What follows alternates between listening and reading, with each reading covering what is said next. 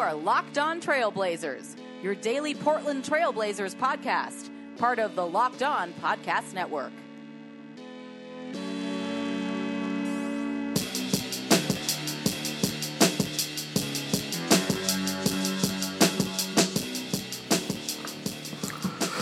Hello and welcome to a Thursday, December 20th edition of the Locked On Blazers podcast. It has been a week since we last talked, and things have gotten a lot better around here since we last chatted. I was in New York.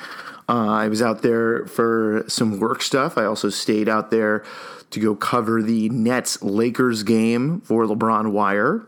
Seeing the Nets, the Portland Nets, get their sixth straight win, which they now have a 7-game win streak. Got to catch up with old pals like Alan Crabb and Ed Davis. So that was cool, getting to see those guys, former Blazer greats, and catch up with them. It seems like they're doing well. And as they are doing well, the Blazers have been doing excellent as of late and making me look like an idiot. Just the other day on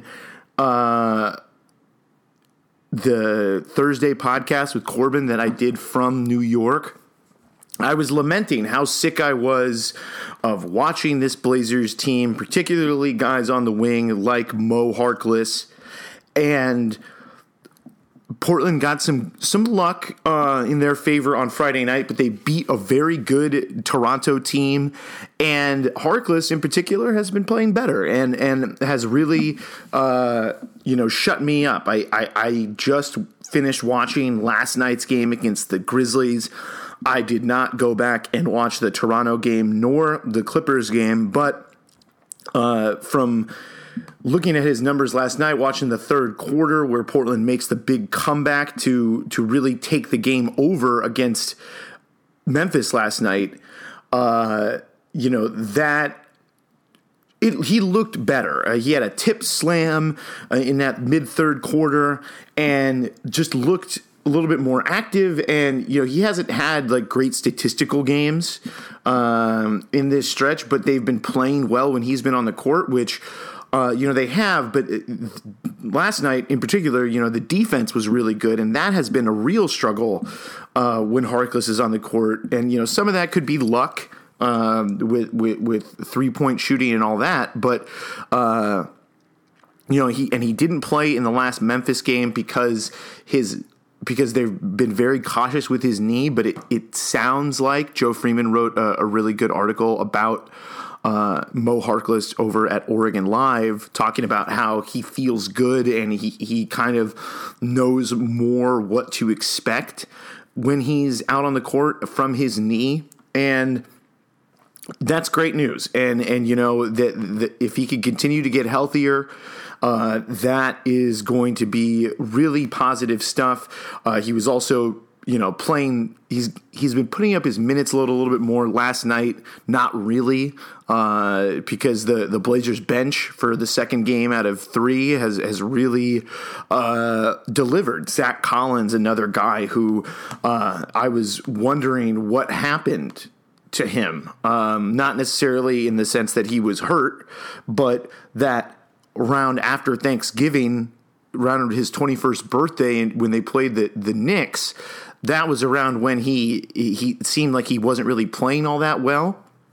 And last night against the Grizzlies, it wasn't like he was posting up, random dudes. He had a monster game coming off the bench, 10.7 rebounds in 26 minutes and a three-pointer, had a nice and one against Jermichael Green.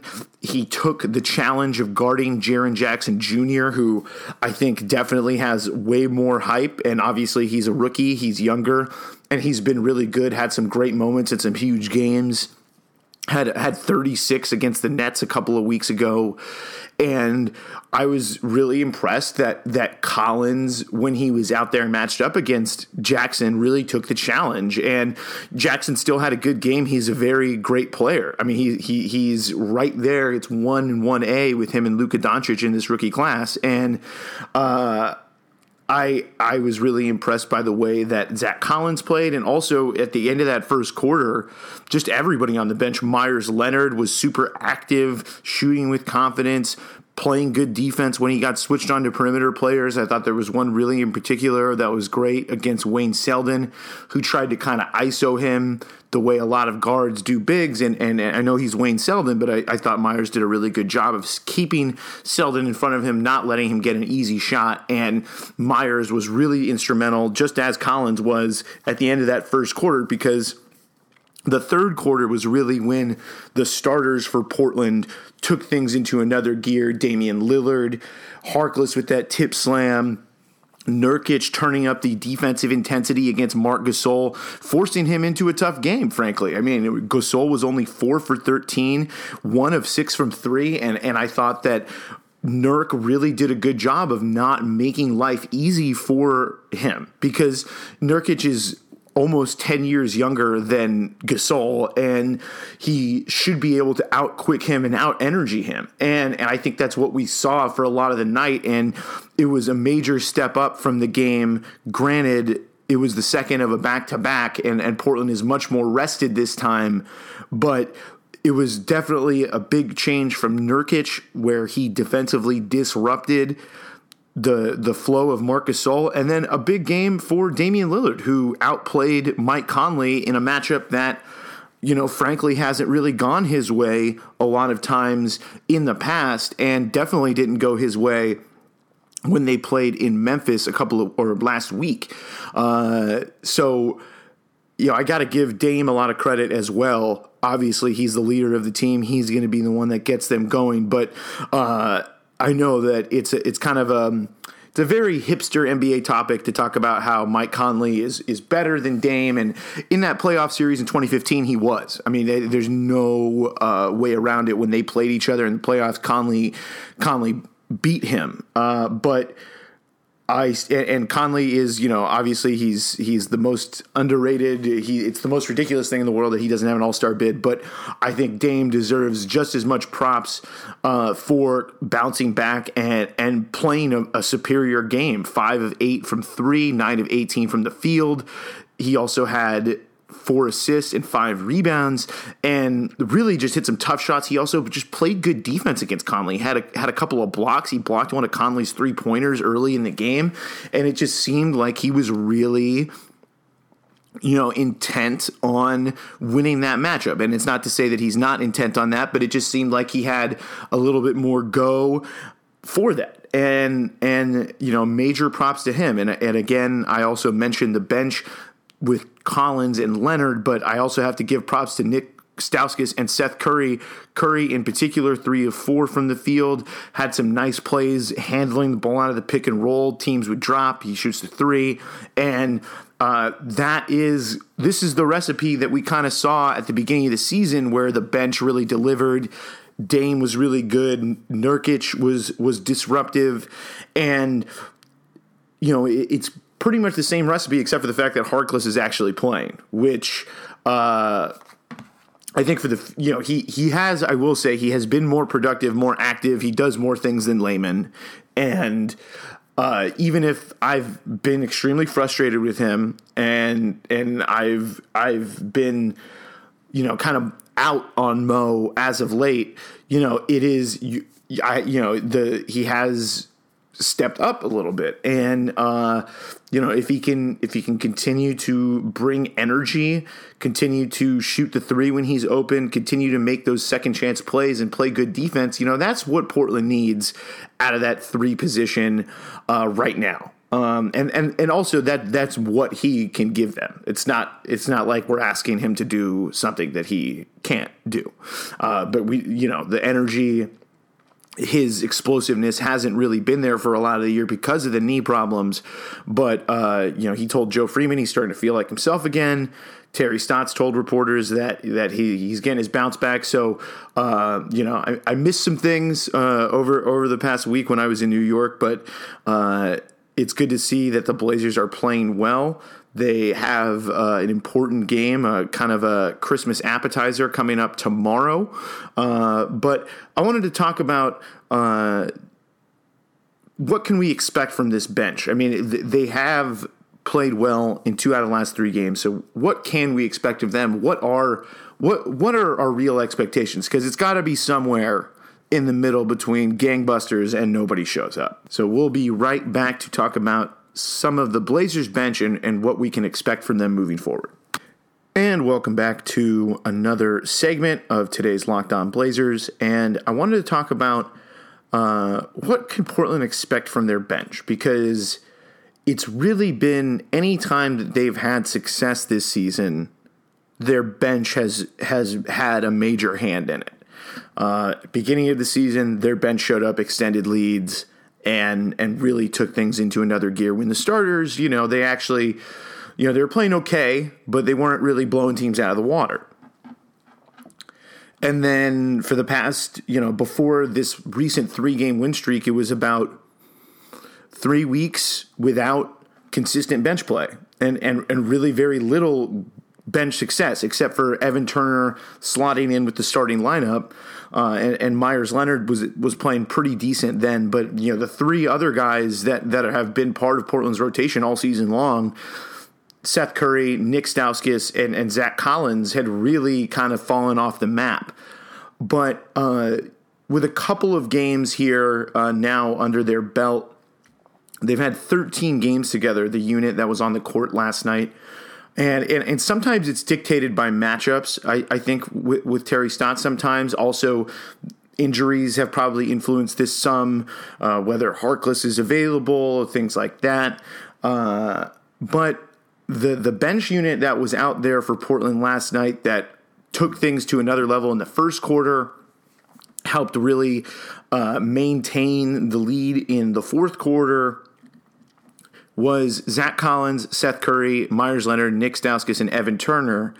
And so far this season, that has been, at least in terms of net rating, their best lineup, which is pretty insane to say, but they have actually outscored teams more than the starting group with Evan Turner after last night's game in Harkless's place, which was previously Portland's best lineup. Portland with Evan Turner, Stauskas, Leonard, Curry, and Collins on the floor are outscoring teams by 15.7 points per 100 possessions. They are averaging a offensive rating of 113.7 and a defensive rating, a very stingy one, at 98. And I will say, watching them play last night against Memphis really had some trouble dealing with the spacing that Myers and Collins are able to create at the 4 and 5 slot together. And that's not to say that, they should be starting or anything, but it is a great weapon for Portland to have off the bench. And it kind of changes the way they play. And Nurkic has attempted some threes here and there, but, it's not really it's not a 5-out lineup. And with what Portland has out there with Myers and Collins, you really can have the 4-out lineup with Turner, and Turner can get to his spots, find open shooters, and we saw a little bit more of Seth Curry getting involved in the pick and roll, which I think is something that needs to be looked at a little bit more to get him more active, to get him not just being an off-the-ball guy. I know that Turner needs the ball in his hands, but I think they're working on finding that balance. And I know I've given Seth Curry and I have criticized Seth Curry a lot for how he's played, especially shooting the ball inside the 3-point line. But he's gotten better there. He is been shooting the 3 very well, and it seems like he could be rounding into form. He delivered against Toronto in that game. And so, that was encouraging to see a nice game from Curry off the bench and just the whole bench in general delivering. And so they've made a habit of that as of late. And at least Collins is, a very young player. And I guess, you could say prone to inconsistencies. And, Stauskas has had an up and down career, although he's been pretty decent and consistent for Portland with what he's brought to the table. But,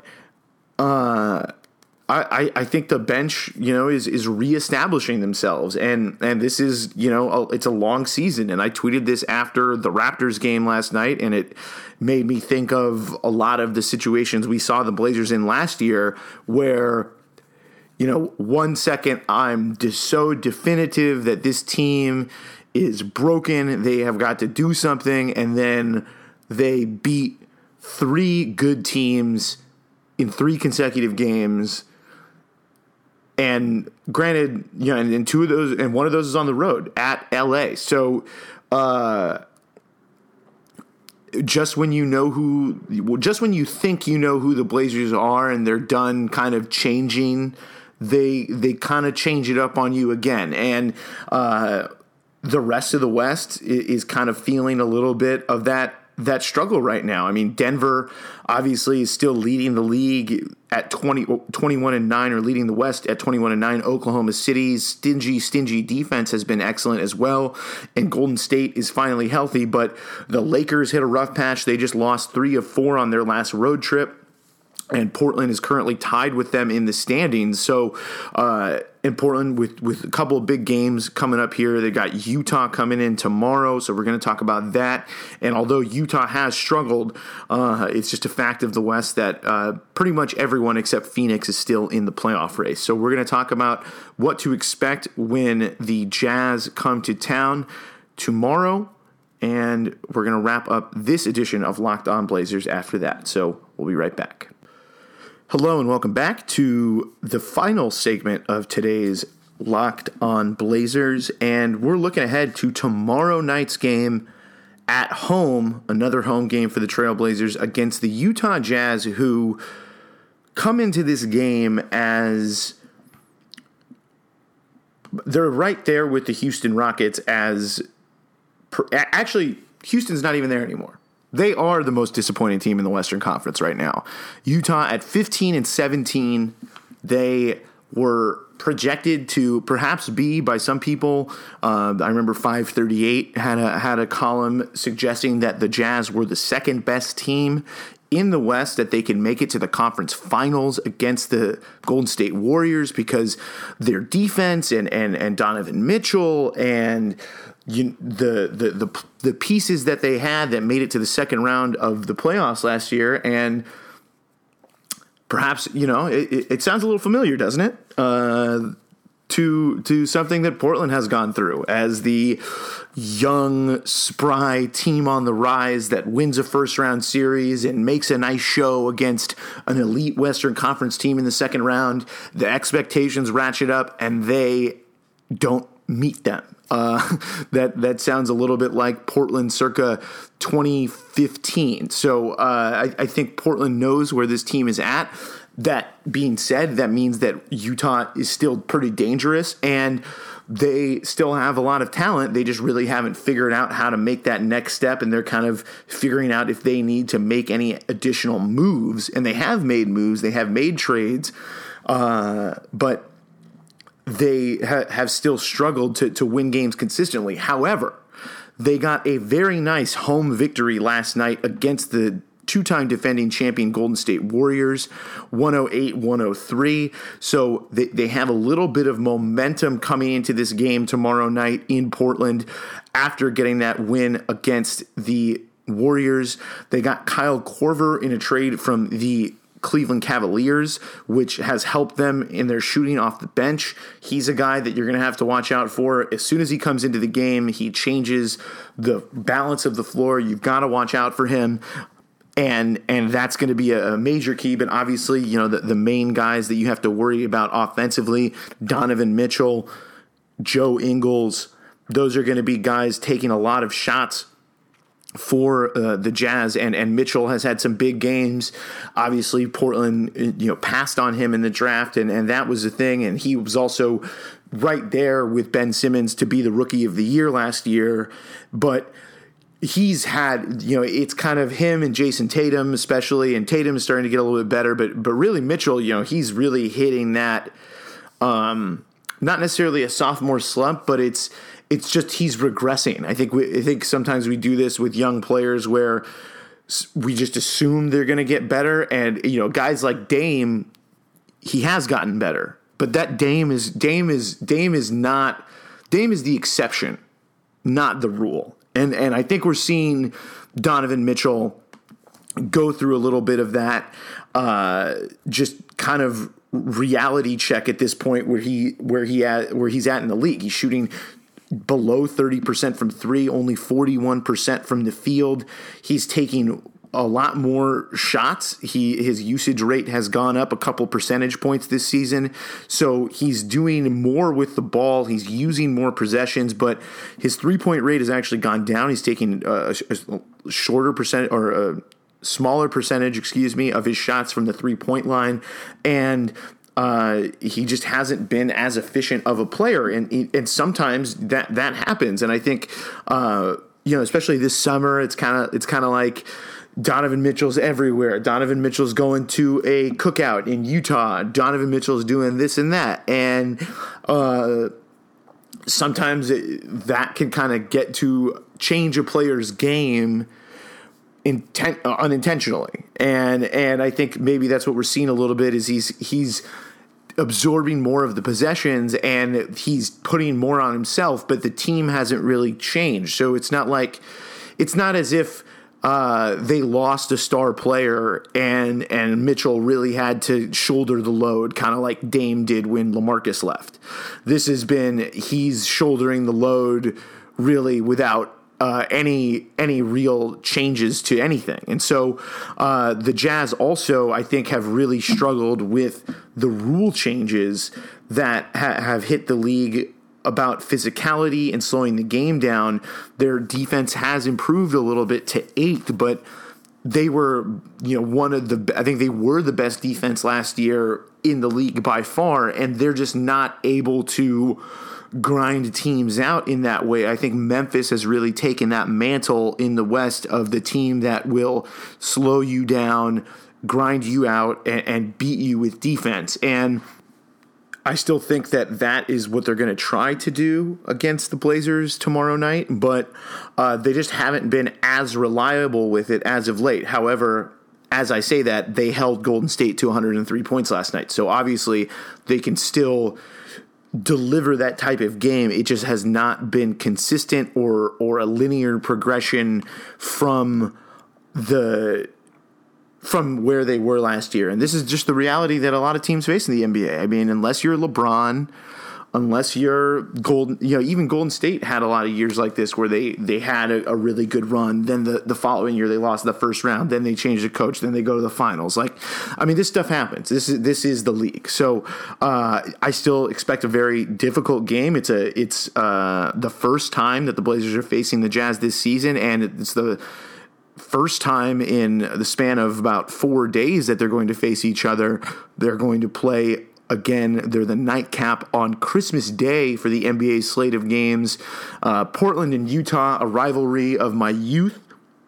It would be great to see them kind of get back at it. And obviously they had some tough games last year, but I think right now, it mattered last year too, but I think, with Mitchell being his second year in the league, I think it's starting to get a little bit more real now, even though Utah isn't quite where anybody expected them to be at this point in the season. So that's going to do it for this edition of Locked On Blazers. I will be at the game tomorrow, so we'll do a podcast after that, and I'll let you know what I see. I haven't seen this team in about a week, although I did watch their game against Memphis on a recording, but I'm really looking forward to getting an up-close look to see how they're doing right now and see, how for real this play is as of late and